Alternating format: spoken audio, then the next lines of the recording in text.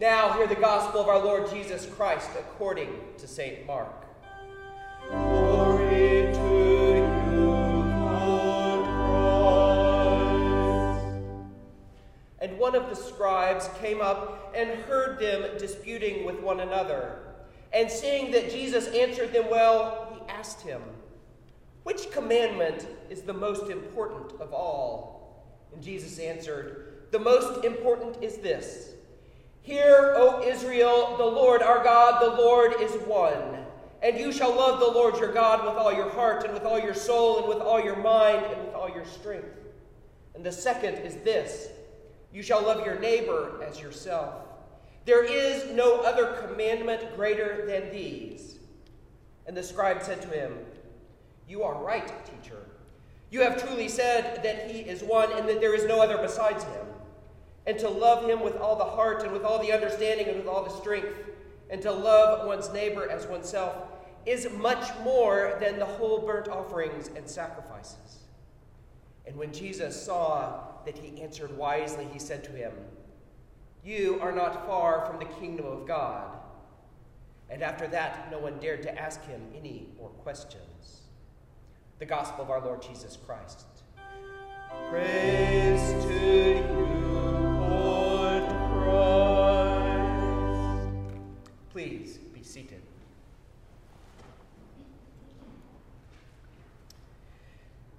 And now may the words of my mouth and the meditation of my heart be always acceptable in thy sight, O Lord, my strength and my Redeemer. Do you ever go to the store and just get overwhelmed by all the choices? I mean, really, how many flavors and sizes of toothpaste do we need? This Sunday is somewhat like that in our lectionary. We have the option of the readings for the 26th Sunday in ordinary time. But tomorrow is the Feast of All Saints. And we have the option of moving our commemoration of that feast to this Sunday and talking about the communion of saints and God's promises to the faithful. But today is also Reformation Sunday, the 504th anniversary of Martin Luther seeking public debate and discussion on 95 items of church teaching, and what we might look at and look back and call the birth of the Reformation. And I was tempted to use this sermon to look back and celebrate our rich Reformation heritage. But two questions kept pulling me whenever I tried to turn. See, a few weeks ago, we met some people socially, and eventually the conversation drifted to church as it often does. And pretty soon the question came, what does your church think about? The actual topic doesn't really matter, because it's not really a curious question, but a partisan question. It's not a question that seeks to understand or explore a topic. It's a question that seeks to know if you're on my side or the wrong side. It's a far too common question.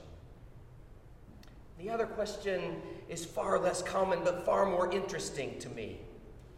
See, I had a meeting scheduled with a person, and he began by saying something like, "I know this isn't what we were scheduled to talk about, but I'm wondering, what do you think is the future of Christianity and the church?" What a conversation starter.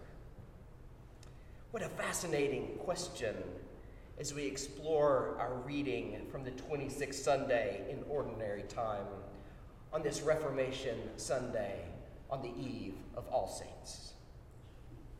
Let's start by taking some of the nostalgia out of the Reformation and placing it in its place in a long line of times when the church was challenged to translate the eternal gospel into a changing world. See, this is Paul's task, and the task of most of the New Testament writers, as they translate the Hebrew gospel into the Greco-Roman culture.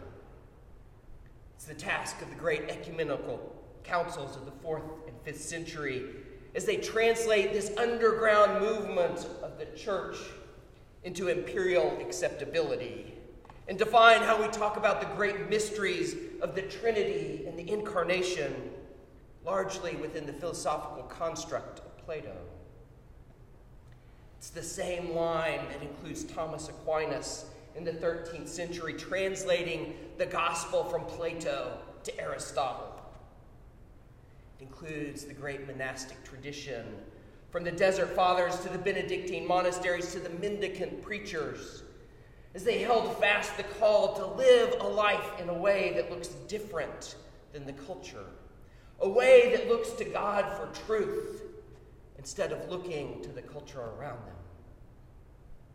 This is where we place the Reformation in the 16th century, as the great minds of Calvin and Luther and Cranmer and Hooker and Jewell translate the gospel, this eternal gospel, to be understood in modernity with the rise of humanism and materialism. It's a question, it's a line of reasoning, it's a line of mission that we step into. It's this line that will guide us in our 21st century generation as we enter a postmodern, post-Christian era. Will we resort to the tribal questions and try to defend a worldview that is no longer relevant to the culture around us? Will we look back and glorify a past that in truth was not particularly glorious? Or will we respond in faith as we look ahead to the challenge of translating the timeless good news of the kingdom of heaven to speak to the genuine seeking questions of post-modernity? Let's look to our gospel reading for insight. We got to catch up a little bit with where we are in Mark as the lectionary skipped ahead a bit. We're still within the Son of David portions of Mark's narrative of the good news of Jesus, the Christ, the Son of God. We heard last week as the blind man Bartimaeus is the first to recognize Jesus as the promised Son of David. Following that, the crowds took on the chant. They welcomed Jesus into Jerusalem with palm branches and loud hosannas. Hail to the King, the Son of David. But the Son of David does something unexpected. He doesn't come in to challenge Rome and say, "Get out of here." Instead, he goes to the temple and he challenges those who change money and sell doves for the sacrifice.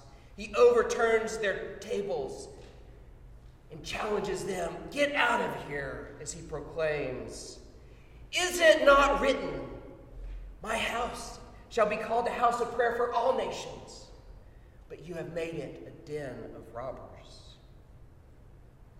The status quo is challenged, and the defensive partisan questions begin.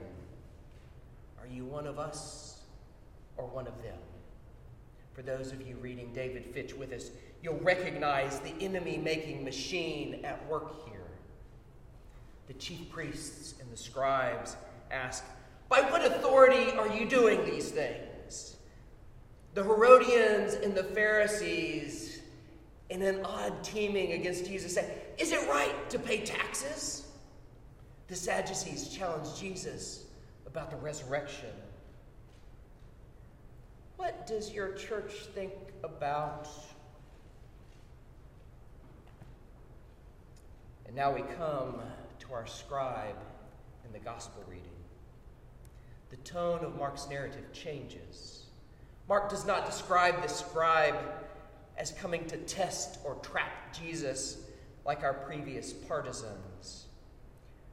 Mark leaves the motives around his questions neutral. And the question itself is not novel. What is the first of all the great commandments? It's a popular question in the religious circles. What's the guiding principle that holds together all the 613 laws we find in Torah? By what first principle can we understand and reason our way to the ways of God? We might liken it today to asking, what is the gospel? Both are questions that can be asked with an open heart, seeking understanding, or with a closed heart, choosing sides. So let us look how Jesus responds. Jesus turns to the revelation of God to the people of God in Scripture. Jesus doesn't try to fit Scripture into the cultural question. Instead, he seeks to understand and explain the cultural questions in the light of the truth of God revealed in Scripture. Jesus will answer by saying that we understand the law, the way of God, first in the character and nature of God. And then as we love God and as we love those around us in the same way that we love ourselves, we begin to walk in the way of God. So let's dive in a little deeper. Jesus begins his answer to the scribe not with what we should do, but with a statement of who God is. Jesus quotes the daily devotion of the Shema from Deuteronomy. Hear, O Israel, the Lord our God, the Lord is one. We are faithfully to proclaim the way of God into a changing culture. We need to not start with the culture, but with the character and nature of God. We need to hear again that the Lord, the creator and sustainer of all things, is not distant and theoretical, but has revealed himself to his people. First in the Scriptures and later in Jesus, the Word made flesh to dwell among us. And now God still reveals his character and nature in this age as the church is formed into the body of Christ, entrusted with the holy mysteries, and called to image and reflect the character and nature of God to the world. Now, knowing who God is, we can do nothing else but respond in love. The 12th century Cistercian monk Bernard of Clairvaux described the 4 stages of coming to love God in this way. When first we do not know God, we love ourselves for our own sake. And then as we come to know the power and goodness of God, we begin to love God for what he can do for us. That is, we love God for our own sake. And later, as we grow and we come to know the glory and magnificence of God, we come to love God for who he is. We love God for God's sake. And finally, as we come to know the fullness of the love that God has for each of us, as we see ourselves through the eyes of God's love, as we know how much we are loved by God, we learn to love ourselves in the same way. We learn to love ourselves for God's sake. And in this way, we can begin to love those around us in that same way. We can love those around us not because they're lovable, not because they're good, not because we like them. We can love them because God loves them.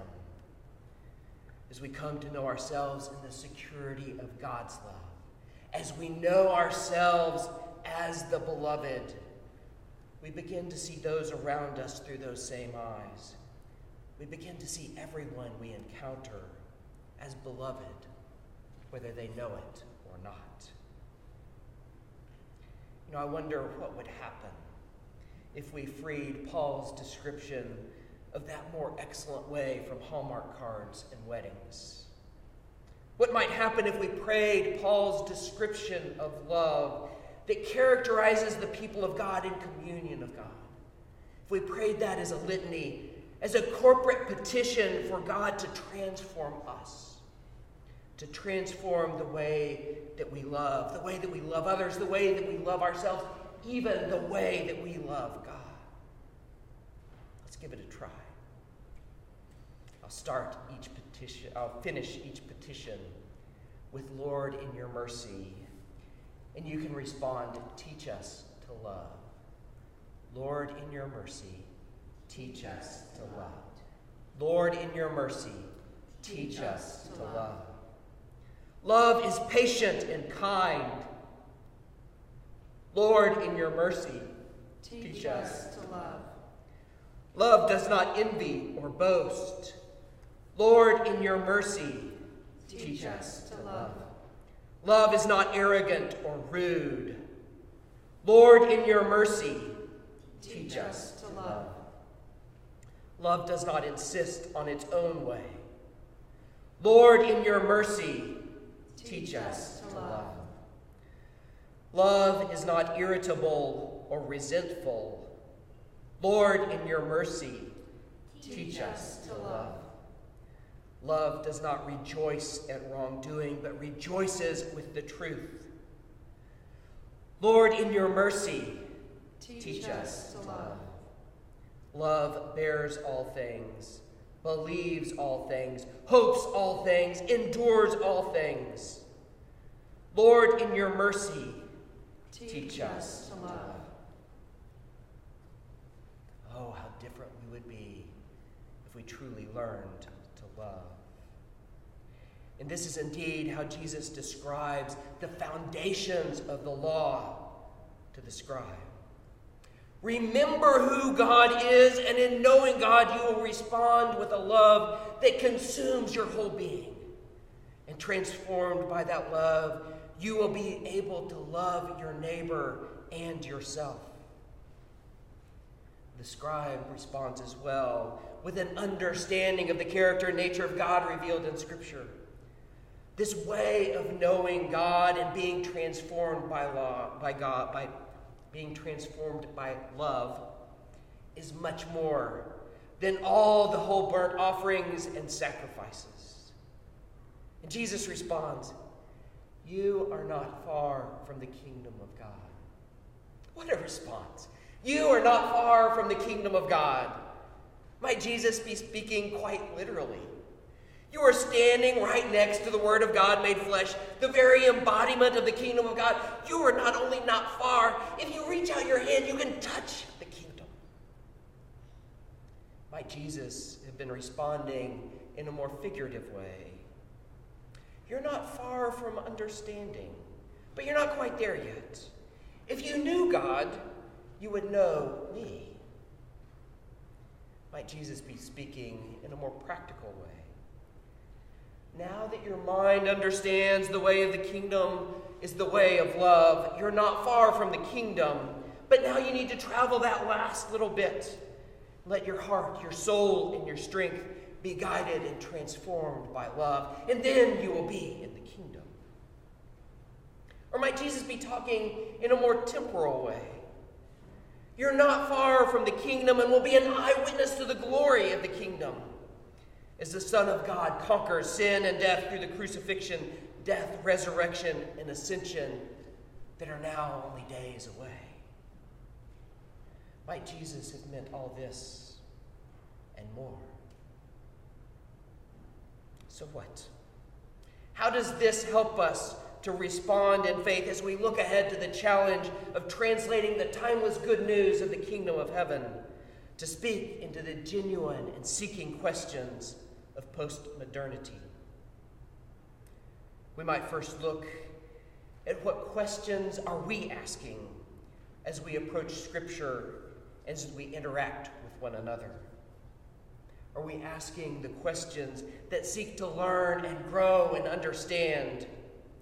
Are we asking questions to take sides? Are we seeking to know more deeply the character and nature of God? Or are we seeking to defend the status quo? More pointedly, we might ask, how are we being formed and transformed or possibly even deformed by what we are worshiping? Are we being shaped by love into the image of God? Or are we being shaped by the world through fear and anger and selfishness and division? Are we loving and worshiping God or something else? We might ask, as we look at those around us, do we seek to correct behaviors or do we seek to love well? See, the way of love always looks deeper and sees in those around us the hurts and the wounds and the insecurities that are ultimately expressed in the hurtful and ultimately self-destructive ways of idolatry, lust, anger, fear, and division. The way of love sees these hurts and holds these deep wounds and offers healing rather than condemnation, reconciliation rather than retribution.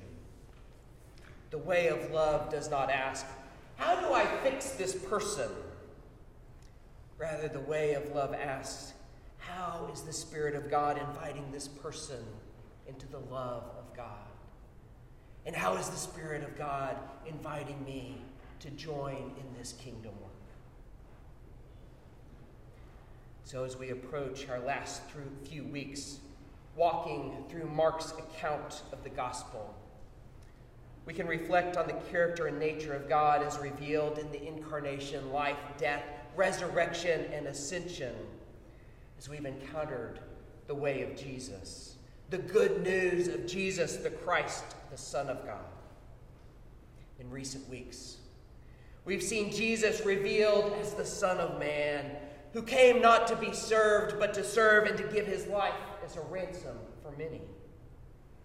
Last week and today, we encounter Jesus revealed as the promised Son of David, the King, who comes not in the ways of earthly power, the unstable and precarious ways of trying to prove who is mightier. Jesus knows who is mightier, and he has nothing to prove. Jesus comes in the mighty way of love and refuses to be drawn into the petty partisan battles over temporal power. Jesus, the Son of David, the promised King, refuses to chase after what wisdom describes as vanity. Mark's account will conclude as the centurion recognizes the crucified Jesus as the Son of God. We live out this very gospel as love is written on us in thorns and nails. We live out this gospel in the Eucharistic life as we encounter that simplest and most difficult way to love. This is me, given for you.